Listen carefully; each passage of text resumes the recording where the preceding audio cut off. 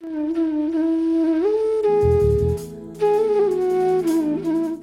wonder what makes the greats great? What makes the successful successful? What makes the brilliant brilliant? Our Tuesday meetups with the celebrities of pharma industry and science are your one-stop shop to all these answers and more. Join us for Pies of Life, an initiative of the Biopatrika Industry Mentorship Program, where we bring your dream mentors to you.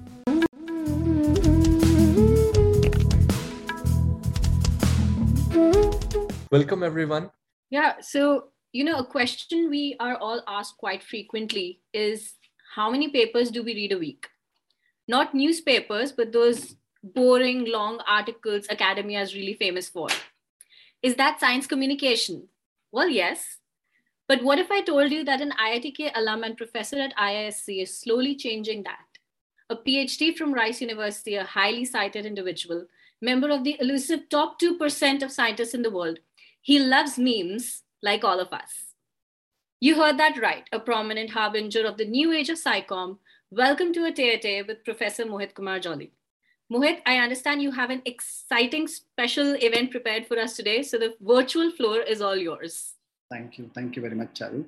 Thanks so much, Charu. Thanks so much, Virender, for this very, very kind invitation and introduction and giving me this platform to have this unconventional talk, which sort of channels some of the activities I've been doing spontaneously over the past little more than a year for making memes on various different experiences that I have had or continue to have as an academic.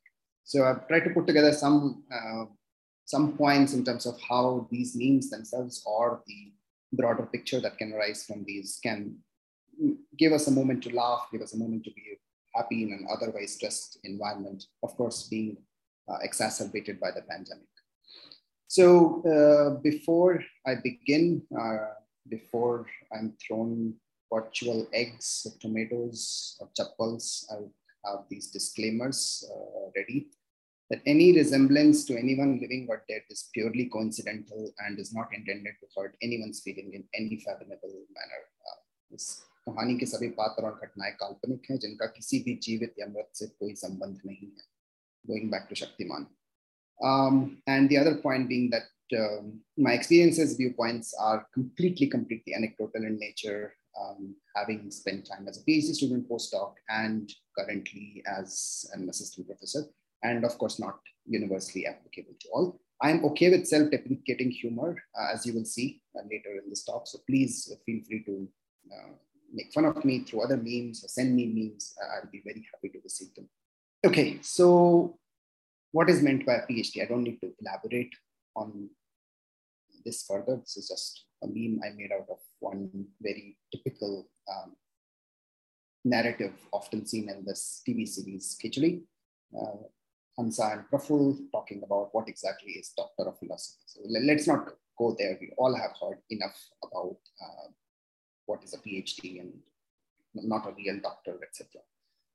So today what we'll talk about is what are one's expectations from a PhD and how can one attempt to match some of those expectations. These are questions which, again, in my anecdotal experience, I've seen that people, many students do not think about a whole lot. And this is a small attempt to try to get that conversation started. So when we talk about PhD, I ask all my students and other students I come across, what do you think is the most important outcome of a PhD? What exactly are you looking for in a PhD? Is it papers in high impact journals? Is it conference presentations, which is basically a euphemism for travel and good hotels, which are getting started now after the pandemic? Postdoc with a very senior person, faculty position, industry scientist, etc., etc. What exactly is the outcome? And what I'm believing in and try to convince many of students and the attendees today is that the most important outcome of PhD is the person who has completed the PhD. All different skills that one gains through this entire journey is much more than what criteria that we just talked about. And those are, of course, byproducts and help you gain some of those aspects, but that's not what one should evaluate oneself in terms of the outcome of a PhD. So this is my definition of a PhD experience, that it's a journey of self-discovery and gaining transferable hard and soft skills. Now, of course, hard skills we talk about a whole lot. We list them on our CVs and play a major role in getting us hired for the next position. So specific experiments, techniques, simulations, data analysis, programming, statistics, etc., all the technical skills that one gains through this journey. And the soft skills are equally, if not more important than the hard skills. Communication, teamwork, collaboration, peer reviewing, how do you manage your time, how do you manage different projects, how do you work together with collaborators, how do you work out authorship, etc. Those are soft skills. Transferable, this is another aspect which I've not seen much discussed about, that many of these skills, both hard and soft and their combination, I think are extremely crucial in various different professions that one can pursue after completing one's PhD. So first of all, after completing one's PhD, there are other options, other professions to pursue, not just a postdoctoral degree, postdoctoral position necessarily. And in those positions, these skills can come in handy. So if one is not going for a postdoc, one should not think that, I wasted all the time. There are skills which are absolutely crucially important. And finally, coming to self-discovery, I think PhD is a great time to think about what does one enjoy doing the most and where does one think one can contribute the most. And this again goes back to the Japanese concept of ikigai, or where your passion, mission, profession, and vocation sort of can they overlap, keep us happy both personally as well as professionally. Now, when we talk about journey, a journey of self-discovery is PhD, a journey often has a clear destination. When we start when we put a destination in Google Maps, we know where we are going. But that's not necessarily true about PhD, because again, many of us don't think about that. What do we want to get out of a PhD? And many people, when asked what are they looking from a PhD, have a response very similar to this, that sochenge immediately, but sochenge, there is enough time to think about it, and that time to think about it sort of rarely comes, or it comes too late in this journey, which often then has suboptimal consequences. The other aspect is that PhD is pursued with PhD advisor, of course. And again, one could think of advisor, mentor, supervisor, or I've seen these terms used interchangeably, but are they really synonyms? Or the person you're working with, or set of persons you're working with, are they advisors, mentors, supervisor? One should be clear about these. And one of the definitions that I was told, that what is the difference between a mentor and an advisor, is that a mentor is someone to whom you can complain about your advisor. And supervisor is clearly the project supervisor. We're talking about a specific project. Advisor takes, the way I've seen these terms used, advisor is slightly broader role, and mentor is even broader picture, and you can have much longer association and learning from these experiences at a personal level as well. So again, when one enters a PhD, one should begin to identify what role are they seeing themselves and their PI or supervisor in. And there are different types of advisors. I'm not saying any one of them is good or bad. It depends completely on what you are looking for in a PhD. So there's the Dhadrashtra kind of advisors who have a very large lab, a very long list of lab alumni, positioned at all different fantastic places, but they do not have the time to spend with you. So a senior member serves as Sanjay or eyes in telling what is going on in Kurukshetra or in the lab in this particular case.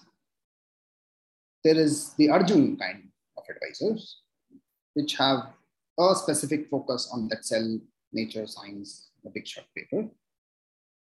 There are Betal kind of advisors. So these are people who have extremely useful wisdom to share, But Bikram cannot catch Betal, but Betal can catch Bikram whenever he wants, right? So these advisors can catch you whenever they want and for however long they want, but you cannot find them. But again, is a treasure in terms of wisdom, right? And this is, of course, not at all an incomplete.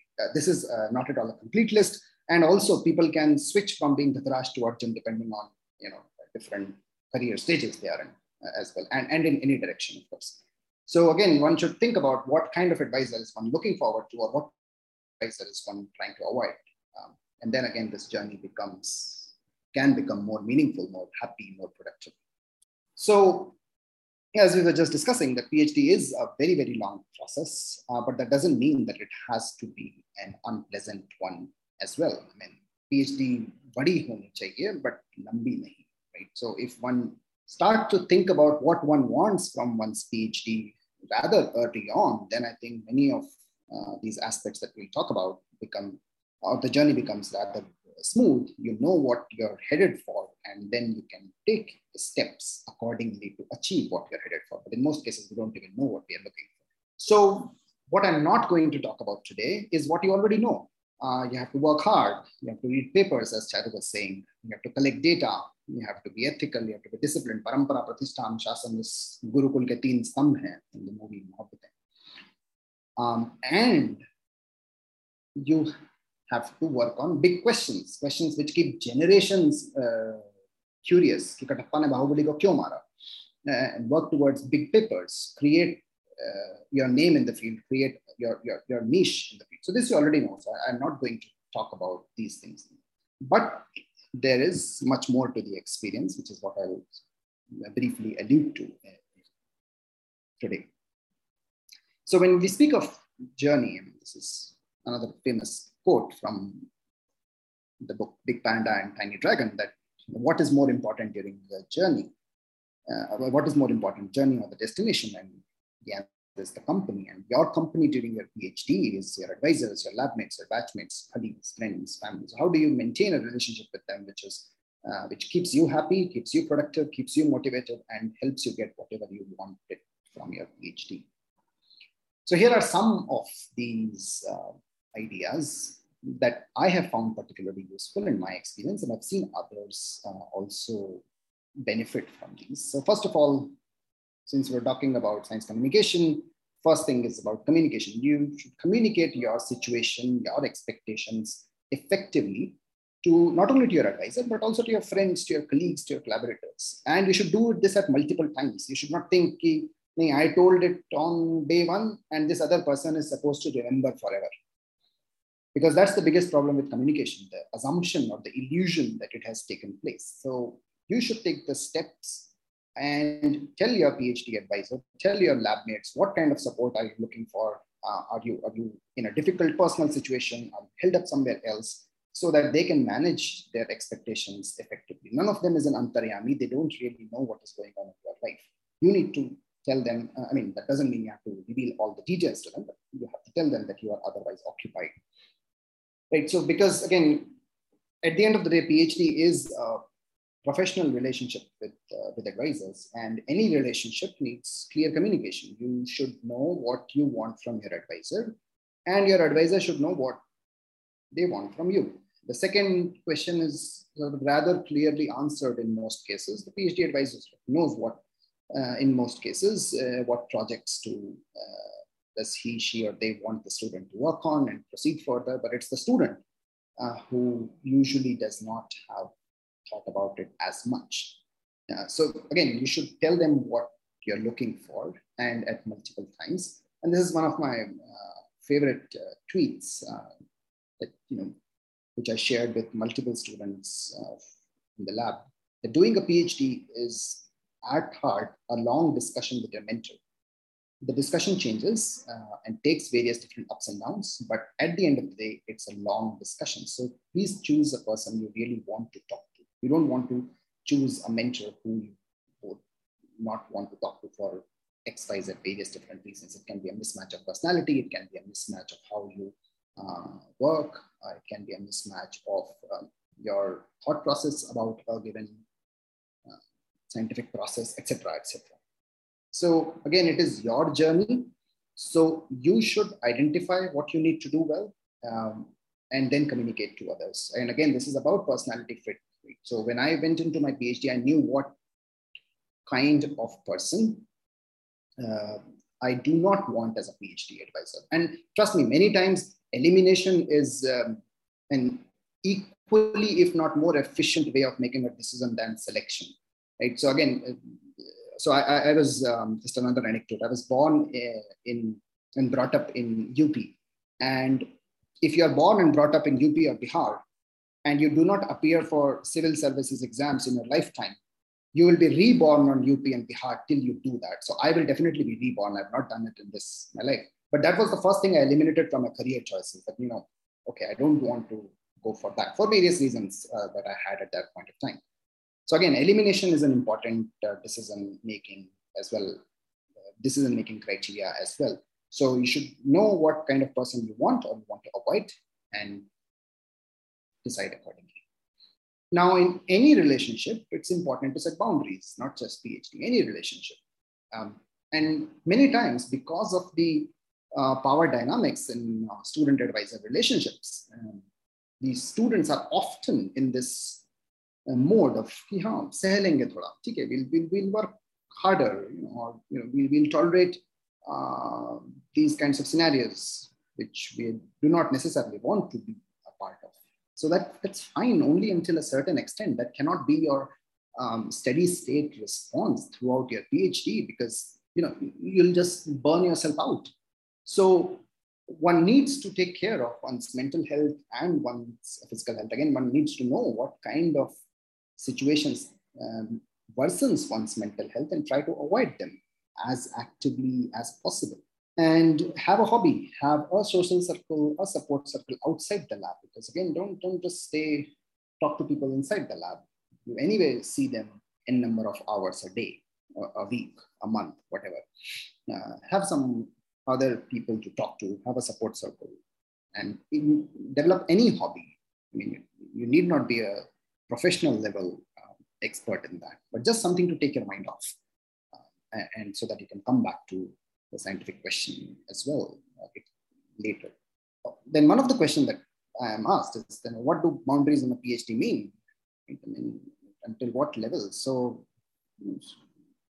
again, students should not feel themselves that they are in this situation, feeling. I mean, of course, you all have other components of life going on and have you, to attend to which you should take breaks at all time scales. You should take break in a day, week, month, whatever works. Of course, there are deadlines, and one can't put an specific number to this throughout, but take breaks.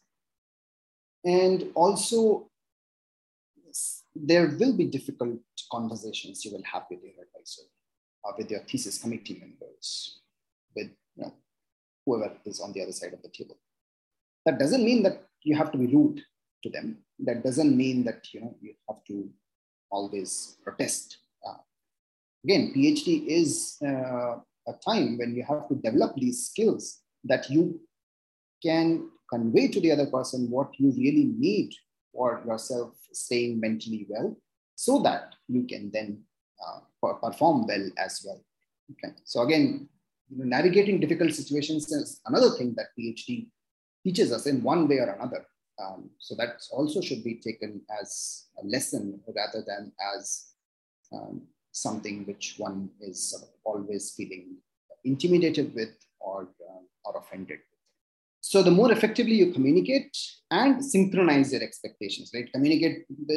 So communication is a two-way street. You need to tell and you need to listen. And this needs to be done by both sides, or both people on both sides of the table.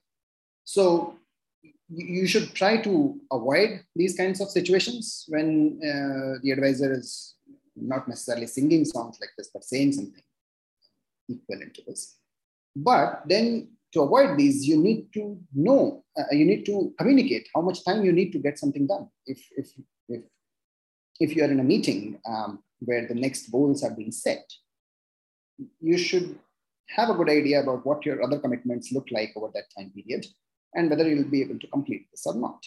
And say that out right up front then and there. instead of later being stressed about it or unnecessarily worrying about it. So you have to synchronize. So that's the first thing, communicate effectively at multiple times. Second, learn to adapt. It's a famous quote by Charles Darwin. It's not the strongest of the species that survives, not the most intelligent, but the one that is most adaptable to change. I was in first year of my PhD, second semester, and I get a call at 1:30 a.m. from my advisor saying that you have been schooled, whatever you have been working on, someone has already published this. And again, many of you may have gone through this. It's a feeling mixed of helplessness, frustration, anger, hopelessness, etc., etc. It's not a good feeling to have in any sense of the word. So then, what do? You pivot. You see. So in this particular scenario, we saw what part of the question was not addressed by that other paper. We made progress on it as quickly as we could, and we published it.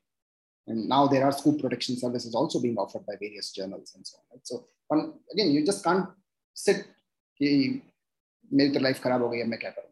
You sort of adapt and move accordingly. And the reason I say adapt 3 different times is because you have to adapt your tools during your PhD. You have, technology is changing at an unprecedented rate. You have to adapt your scientific questions because technology will generate new kind of data, which will sort of force you to think about other questions if you really want to be at the top of the game. And you have to adapt your expectations, both from your PhD and your advisor. So I always tell my students that, look, you're not preparing for competition today. Competition is only increasing with time. And you can see that just looking around yourself. And you have to prepare for competition 10 years down the line when you will be in a position, when you will be looking for a position, be that a faculty position or any other professional situation, right? So you have to compete with people who will be there at that point of time. So you have to, in some ways, project what competition will be there at that point of time and how do you really want to be ahead of the game right away. You need to think about it. And this is something which my advisor told me. That was his impression about a PhD. Is that PhD is a journey which begins as a trainee and ends as a colleague. Right? So in the initial stages, you're more like, as in this situation in Mumbai MBBS, whatever the advisor tells you, you do it. But many advisors would want to cut the umbilical cord and would be very happy to see you develop as an independent intellectual scholar contributing various important themes to your research field, right? So as PhD timeline progresses, it would be fantastic if you can be in this situation where, so you already know, you go to your advisor saying that, yes, this is what we discussed in the last meeting. I've done this and I have done 4 other things which I thought were relevant. I don't think anyone would, any reasonable person would say, would be offended by that or would say that this is useless, right? So you need to take the initiative. You need to, it's your PhD at the end of the day. That's something that you have to be very conscientious about. Okay, third point, watch out for each other. You will all have days, weeks, months when simulations will not work out, experiments will not work out for various reasons. Your papers will be rejected. Some random referee sitting behind the curtain of anonymity would shoot you down. And additional personal stress aspects. There will always be phases like this. The duration of these phases, the frequency of these phases can be different, but they will always be there. And again, this is not something restricted to PhD. You will see this throughout your life. So in that scenario, be there for your friends, be there for your colleagues, be there for your lab mates, right? Because if you are looking for support group, so are they. Everyone is in the same boat. So if you can, and many times we don't even know how do we comfort someone, how do we console someone. I mean, recently, I was in a situation where a few of my students had very close connections with someone who committed suicide. And I spoke to them and I said, look, I don't know how you want to be comforted, but please let me know how can I help you. And the two students had gave me two very different ways in which they wanted to be comforted or wanted to be heard, wanted to be consoled. And I then followed that communication strategy with them, and they were better in due course of time, right? So again, don't assume that you already know how bad or good someone else's situation is, and what will, quotes unquote, fix it. Listen to them. Listening is an important part of communication, which is often ignored. When we talk about communication, we often think about speaking and writing, but reading and listening is equally, if not more important parts of communication. So be there for your friends, cheer them up. Trust me, that will give you as well a lot of satisfaction, hope, and happiness. And again, don't be a frog in the well. Don't be a cook manduk. PhD will teach you many transferable skills which you can apply and pursue various different careers, various different options. You can switch among those different options as well So don't think that, because you have come into PhD, the only option for you is a postdoc. And once you're in a postdoc, the only option for you is to pursue a faculty position, no matter what it does to your personal life, no matter what it does to your physical health, mental health. Trust me, it's not worth it. I'll give you two anecdotes. So one of my friends who used to work with Microsoft Research at some point of time had extremely difficult relationships with his advisor during his PhD. And he knew by the end of his fourth year or so that he has not gotten papers until then, and that his chances of getting a faculty position later or a postdoc position later was extremely small, and that he will also not get a good recommendation letter necessarily. So what did he do? He figured out where his skills would be useful. He spent next 2 years talking to people in different industry, in this particular case, data science, which is again an upcoming area, and analytics, and used his skills from computational biology training to further gain more skills, and is doing fantastic work. So he realized this at the nick of time and then changed the trajectory. And he seems very happy to me right now. So again, there's no point of no return, trust me. The other thing which we have been doing in our lab for an year and a half now, and this started sort of again serendipitously while we were at a virtual conference, is that once every 2 weeks or so approximately, we would invite people who have done a PhD in one of the STEM areas and share their journeys and pursuing STEM areas and are pursuing different careers. So we have had, of course, postdocs, academic postdocs, industry postdocs, grant managers, science communicators, policy colleagues, communication consultants, etc., etc. We've had a long list of people working in NGOs related to science policy, etc. So I would invite them to come to virtually visit us, share for the first 15 minutes or so their journey, what they have learned in their journey, what skills they got during their PhD are now helping them in their position. And after that, I would just step out of the room and let the students interact with them and ask whatever questions they wanted to ask. And many students have benefited a whole lot from this, and now are considering at least doing an internship in various of those professions to at least get to know more. Don't think of PhD means that you have restricted your options in life. That's not at all the case. Okay, last point. Have a sense of humor and learn to laugh at yourself. So this is from Game of Thrones, season 1, episode 1. Tyrion Lannister tells to Jon Snow, never forget what you are, for surely the world will not. Make it your strength, then it can never be your weakness. Armor yourself in it, and it will never be used to hurt you. So when I started making memes, it started with this. This was the first meme I posted on Twitter. And I was laughing at myself. The way this happened was I had seen Mirzapur recently over a 2-day break I had taken. And when I saw this scene, I was immediately reminded of the situation I was in.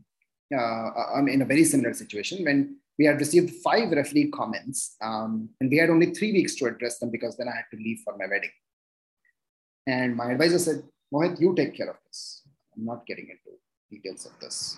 The response letter itself was 15 pages long. So, and when he first asked me, how do you plan to address this? I had no clue. I was pretty much like this. This was me in my 4th year of my PhD. So I was comfortable sharing this because, sure, this is a way to laugh at oneself and, not necessarily always being too serious about things. And, in my current position as a tenure track assistant professor, I continue to laugh at myself in a public manner. This is another meme I recently posted. So here is a projection of me in some sense, running a tenure track. There's the editor. There's the big journal, which is fast running away from me. And the distance is the comment of reviewer 3, which is that, the p-value in this figure is not significant. I mean, I never have written a paper with supplementary figure 73. So of course, this is an extrapolation. Every joke has an extrapolation and every joke has some truth to it, right? So one should be willing to laugh at oneself. Okay, so why say all this through memes, right? I could have just said these things. And first of all, you would not have been here if this was not through memes. But the other point, this is my 2 cents to add some humor. So many students, colleagues at different stages of career I've seen always have this feeling, oh, I'm so alone in this. I made a wrong decision in my life, etc., etc. Trust me, you're not alone. Many people go through this, and there are ways to sort of come out of it. This is not a doctor's prescription in any form or sense, but yeah, a sense of humor always sort of helps relieve the stress a little bit. And as I said, it's okay to laugh at yourself. And if we are happy or mentally at peace, I think we are most likely to be productive. But if we are productive, that does not necessarily mean that we are happy. That's why everything I talked about today is about being happy, while the title was about happy and productive. So if you're happy, you're most likely to be productive. So that's why we'll not go into how to be productive per se. All right, I'll just summarize here. PhD is a journey of self-discovery, gaining transferable skills, which can be used in various different careers, not just academia. Know what you want from a PhD, know what you want from your advisors. Communicate clearly at multiple times with advisors, with peers, and communicate means both saying and listening. Learn to adapt your tools, your questions, your expectations, help out each other, watch out for each other, and laugh at yourself sometimes. Have a sense of self-deprecating humor. And of course, don't forget that Parampara Pratishtha Shasana is Gurukul Bhakti Stambha, and do all other things which you have learned about on how to get a good PhD. With that, I would end and take any questions and thank once again Biopatrika, Virendra and Charu for this platform for this rather unconventional talk. I'm happy to receive any suggestions, any criticisms, any memes, and any questions. Thank you. Right. So I think everyone who has a question can raise their hand. While you all prepare your thoughts, Mohit, I want to ask you, so this was a really exciting talk. And, we've seen all these memes before, but we've never seen a professor tell us all these memes. And so how do we get what do you think can inspire our professors also to be, inviting, funny, to have these kind of discussions? Because many people are not approachable and science is supposed to be serious business. Yes, that's a difficult question. And I don't have a prescription for anyone, but I think maybe a sense of humor goes a long way. And what I have seen is that many colleagues are very open in terms of sort of self-deprecating humor also at times, because that sort of helps them distill the immediate stress around them for various different, be that the delay in dispersal of grant money, be that the delay in getting the free comments, etc. And that's where I think there is a lot of opportunity to connect. And again, so not everyone might express oneself through memes. And I also don't know. I mean, for instance, I know there are people who make much better memes than I do, and much more frequently. And again, memes is not just the mode of communication. This is just something that I relate to. And I don't spend time making memes in the sense that I think of a meme when in a situation like that and sort of immediately post it. It's a very improvisation kind of exercise rather than a stand-up comedy, which is well rehearsed, where you practice jokes and do it. So everyone can express these things differently. And I think, again, if you sort of connect with your advisor, try to take a relationship to that as of a mentor than just an advisor or supervisor, then one is likely to have more personal connects and these kinds of discussions, which are more open-ended, more open-hearted and candid in nature. Yeah, sounds good. Thank you. Virendra? Yeah, Mohit. So I think this was like excellent presentation and talk. So I think you have touched on this thing, but I'd like to hear more about like mentor or mentorship. Is it difficult to be a mentor rather than just a PI or supervisor? So, I mean, I don't know how good a mentor I am, but my students can tell. I cannot comment on that. From whatever I have a limited experience, I try to listen to people more actively, especially in the past few years, when I've realized that an important component of mentorship is listening, and just listening and not giving any suggestions, which is difficult because we all have suggestions right up our sleeves, and we think that they are the best ideas to pass on. But I try to listen to them, see what they're looking for, and then say something. And that has been at least helpful in shaping myself as someone who can be a more active listener. And as I said about the mentor, the students can tell. Hello, sir. My name is Nagesh, and I really enjoyed your talk. I want to ask one question that you mentioned 2 points. First is when you said the advisor knows what he want to do in the project, but the candidate is slightly clueless about what his potential or what his skills could be used at. And the second point is you said that we should be aware that our skills would be more relevant after 10 years. So that competitive level preparation has to be there. So I want to ask you what do you feel are the key points in this phase of transition from being slightly clueless to being confident about having skills which are relevant after 10 years? Right. So that's a very good question. That how do you cover that journey? In 5 years, you're sort of expected to know nothing of where you are right now, and then in 5 years, you are expected to know what is the status of the field then, and projected of how it will be in a few years to come. Right.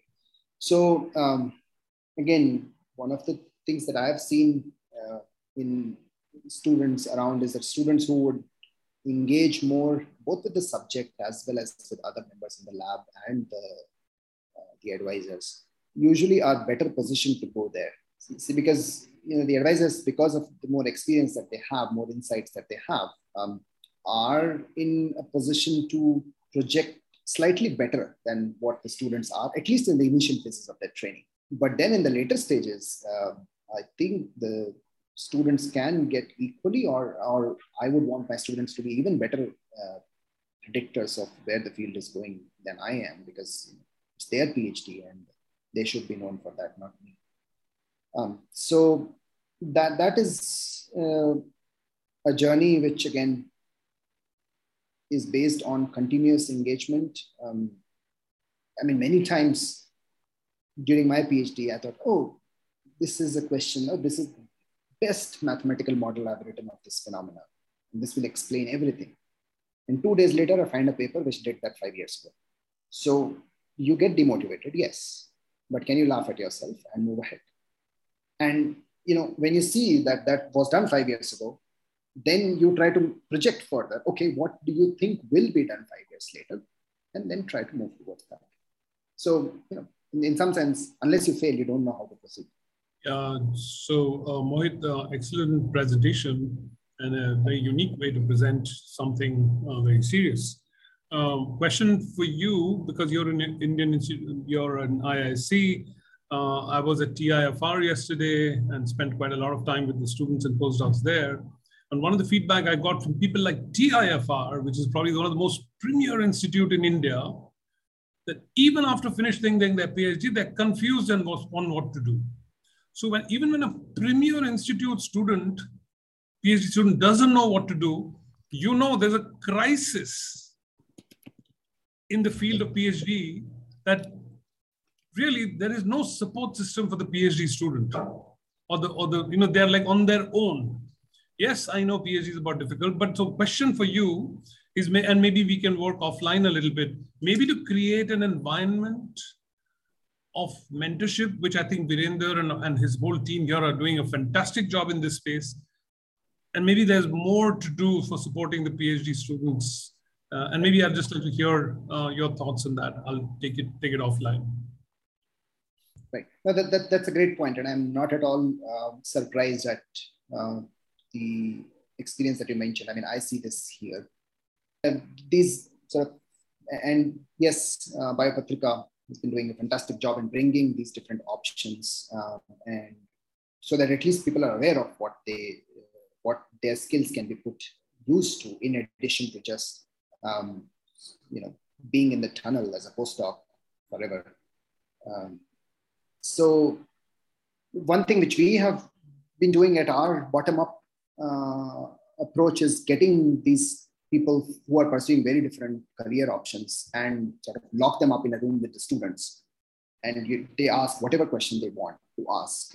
My presence, I know, is only going to be an intimidator and inhibitor of those free-flowing interactions.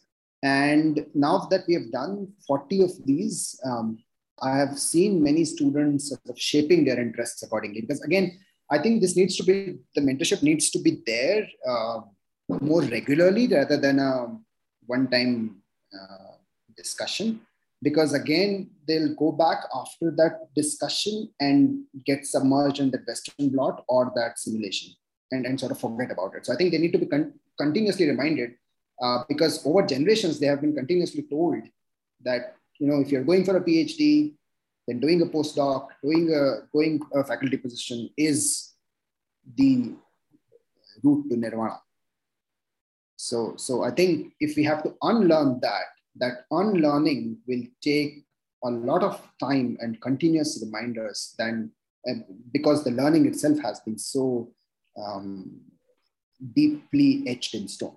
So let's have quick questions from Aniruddha and Sandhya and make it snappy because we have something exciting after that and we can continue questions eventually if we have some more time. Go ahead, Aniruddha, and then Sandhya.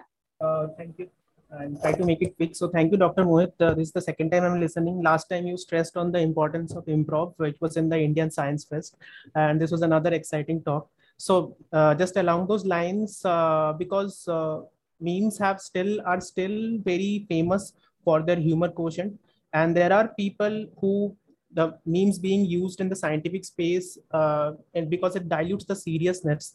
So do you think these can be used not regularly, but often during lab meetings to maintain ease and comfort in the space of interaction? And also just a related question is how to sort of not highlight the humor quotient and instead talk about the knowledge quotient and importance of memes, because it also helps to communicate the knowledge and also maintain a ease in the interaction. So yeah.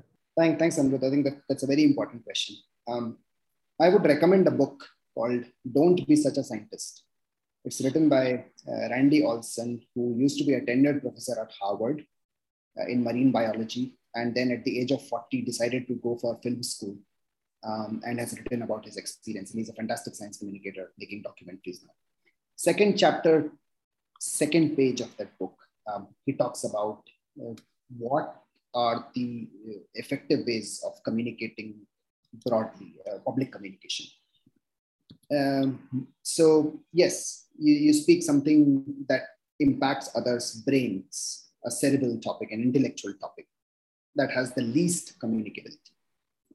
You go to heart, you say something which touches hearts of people that has more communicability. You go to gut, you talk about humor that has the most communicability, right? So there is a reason. I mean, we as humans have evolved in a way that we connect with humor. So humor can be, and as I said, a joke. Every joke has some truth and some exaggeration. So sure, you can bring up the meme and then discuss for 15 minutes about that serious topic. But if you start with a serious topic and then bring about the meme at the end, you have lost it. You have not been able to sort of communicate the point as effectively as you would in the initial phases. And yes, I use memes in my class. 2 days ago, students were giving presentations and I had to sort of talk about some points later.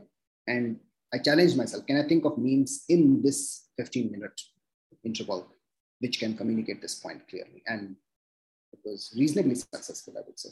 So yes, one can also again channel this way of communication, but there are many, many other ways of communicating as well. I think Sandhya, you can make it snappy and. Okay, it's less of a question and more of, some thoughts that I had. Thank you, Naren, for the session at TFR. My student was one of the organizers, and there was a previous edition of it where my student was one of the organizers. And she has gone on to do a startup. What you noticed about TFR students is, in general, something that I've seen across institutes in the country. And it comes back to what Mohit actually said. And I think what one needs is a change in culture. And the change in culture we need is that PIs need to recognize that there are boundaries in mentoring. And that also means accepting student choice and encouraging them to explore without placing a hierarchy and saying, doing a postdoc and going the academic track is where you have my respect and the most amount of my support. And I've seen this play out in many ways across the 2 different institutions I have worked in, and students who have come and spoken to me because I happen to be one of those who doesn't think like that. And I don't have any good ideas as to how this culture needs to change.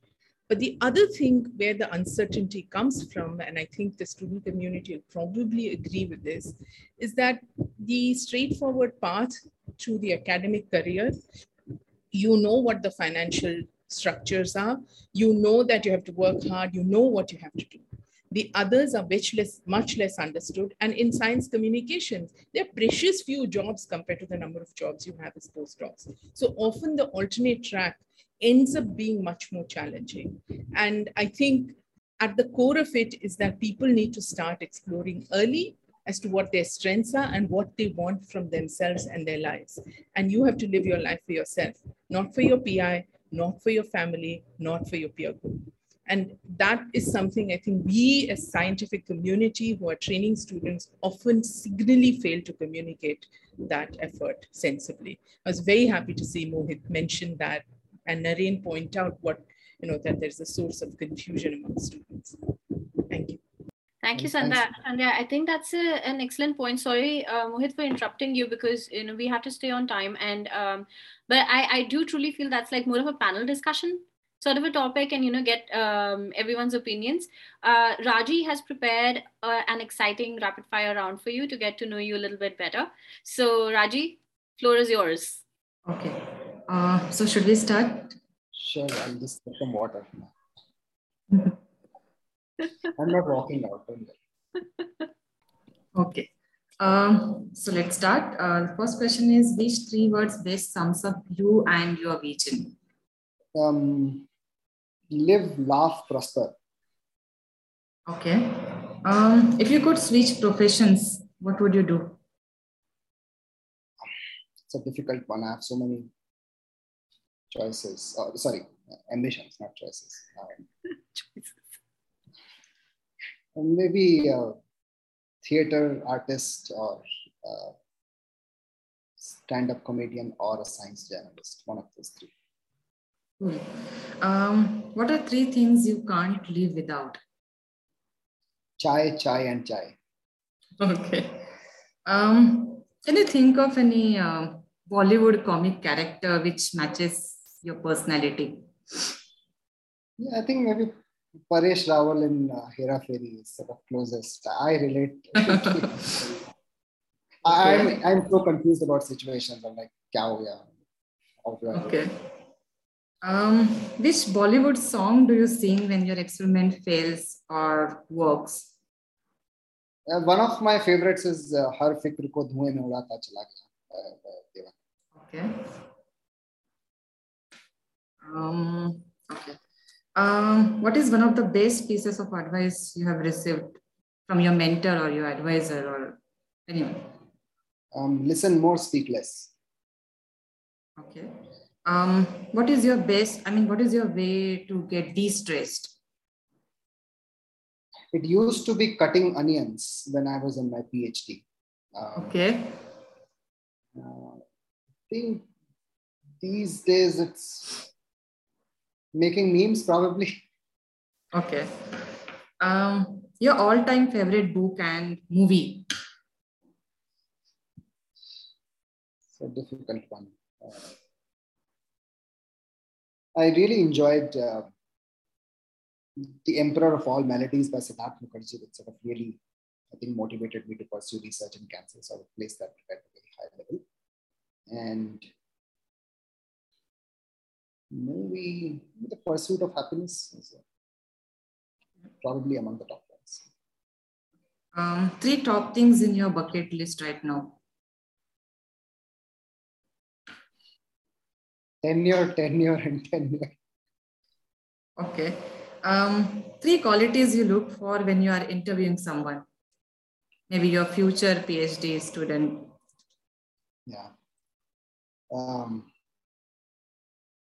Initiative, honesty, and clear communication. Okay. Any decisions, you are regret of in your life? Sorry, any decisions? You are regret of in your life. Any decision you take earlier and you regret. There's so many. I'm just trying to figure out which is the sort of among the top ones. Yeah, maybe sort of staying in computational biology and not doing experiments myself, so that I'm sort of dependent on others in terms of getting the data. So that's okay. Any hidden talent which you have, which most people are not aware about? If you promise there'll be not a session on this, then yes. Some random dance. And I like to. Virendra session, random dance. Okay, and last question, three qualities a person must have to be successful. I think again, I'll go back to initiative, honesty, and hard work or communication. Okay. Thank you so much, Melissa. Thank you. Thank you so much. That was a difficult one. And there's no gift hamper also. Ranjani, why don't you ask the last question of today's session? Can you hear me? Yes. Yeah. So it's not more of a question rather than a comment to the earlier discussion that was happening on the confusion and your, the unlearning process that a student. So I'm from the other side. Like I also did my PhD from materials engineering, ISC. So I had a break, and while coming back, the only thought process was like postdoc and academics. Again, the pandemic just took away 2 years of my experimental research. Many other reasons not letting me go back to lab, and during that process you start to learn or probably understand and love more of science communication, the kind of contribution they have been doing, sitting at home and editing n number of manuscripts, thesis from your lab, and that's something.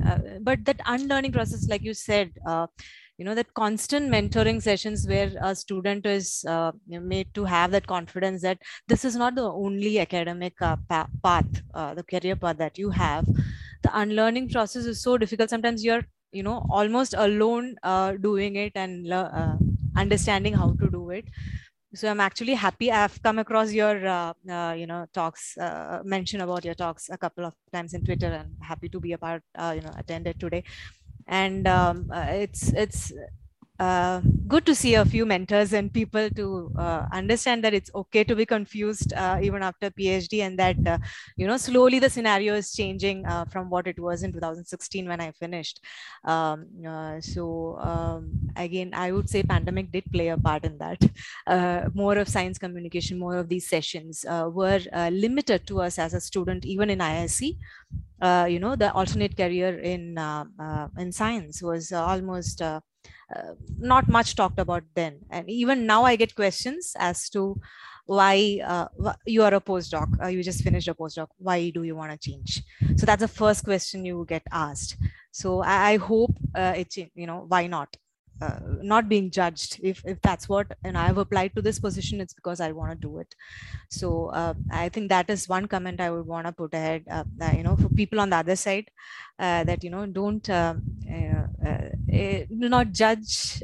Probably it's an equally important project management, communication, and is an equally important part of science. And I think it's good that such talks and such discussions are happening right now.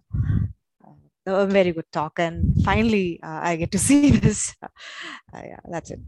Yeah, thanks. Thank you.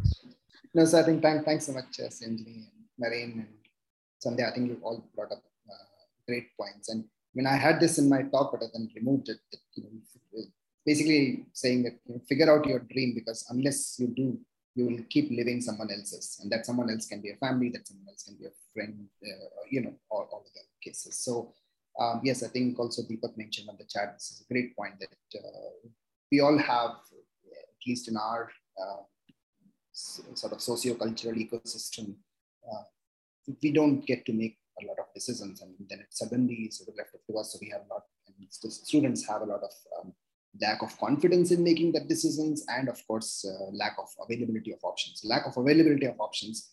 One, I think now there are channels, fantastic ones such as Biopatrika, to make them aware.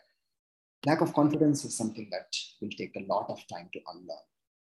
So I think great to know that Naren conducted these sessions. I'm sure that the students benefited this, and I would love to invite you here at IISc with our group, with our department students, so they can get to gain more confidence and take their decisions with that. And going back to alternative career, I think academia itself is an alternative career these days, because if you look at, again, something that Sandhya was pointing out, you look at the supply-demand ratio in terms of how many faculty positions are there versus how many PhD students are being graduated every single day. I mean, in the US, the American Society of Cell Biology did a survey in 2012, and that ratio was 8% at that point of time. So I think it has only gone down in the past 10 years, at least in cell and molecular biological sciences. I don't know enough about other fields to comment on that. Thank you. Thank you. Thank you, Mohit. Thank you, Mohit, for this wonderful session today. And I know many of us still have questions. There were questions in the chat box. Do contact Mohit via his Twitter address and send him some new memes. All the information is in the chat box. For those who want to know more about Mohit's journey, we do have a podcast, which was the finale of our SciConnect Season 1 podcast. So check that out. Sign up for the Biopatrika newsletter on LinkedIn, and you'll get more information for such sessions. We have this Spice of Life every single week, Tuesday, same time. So do join us.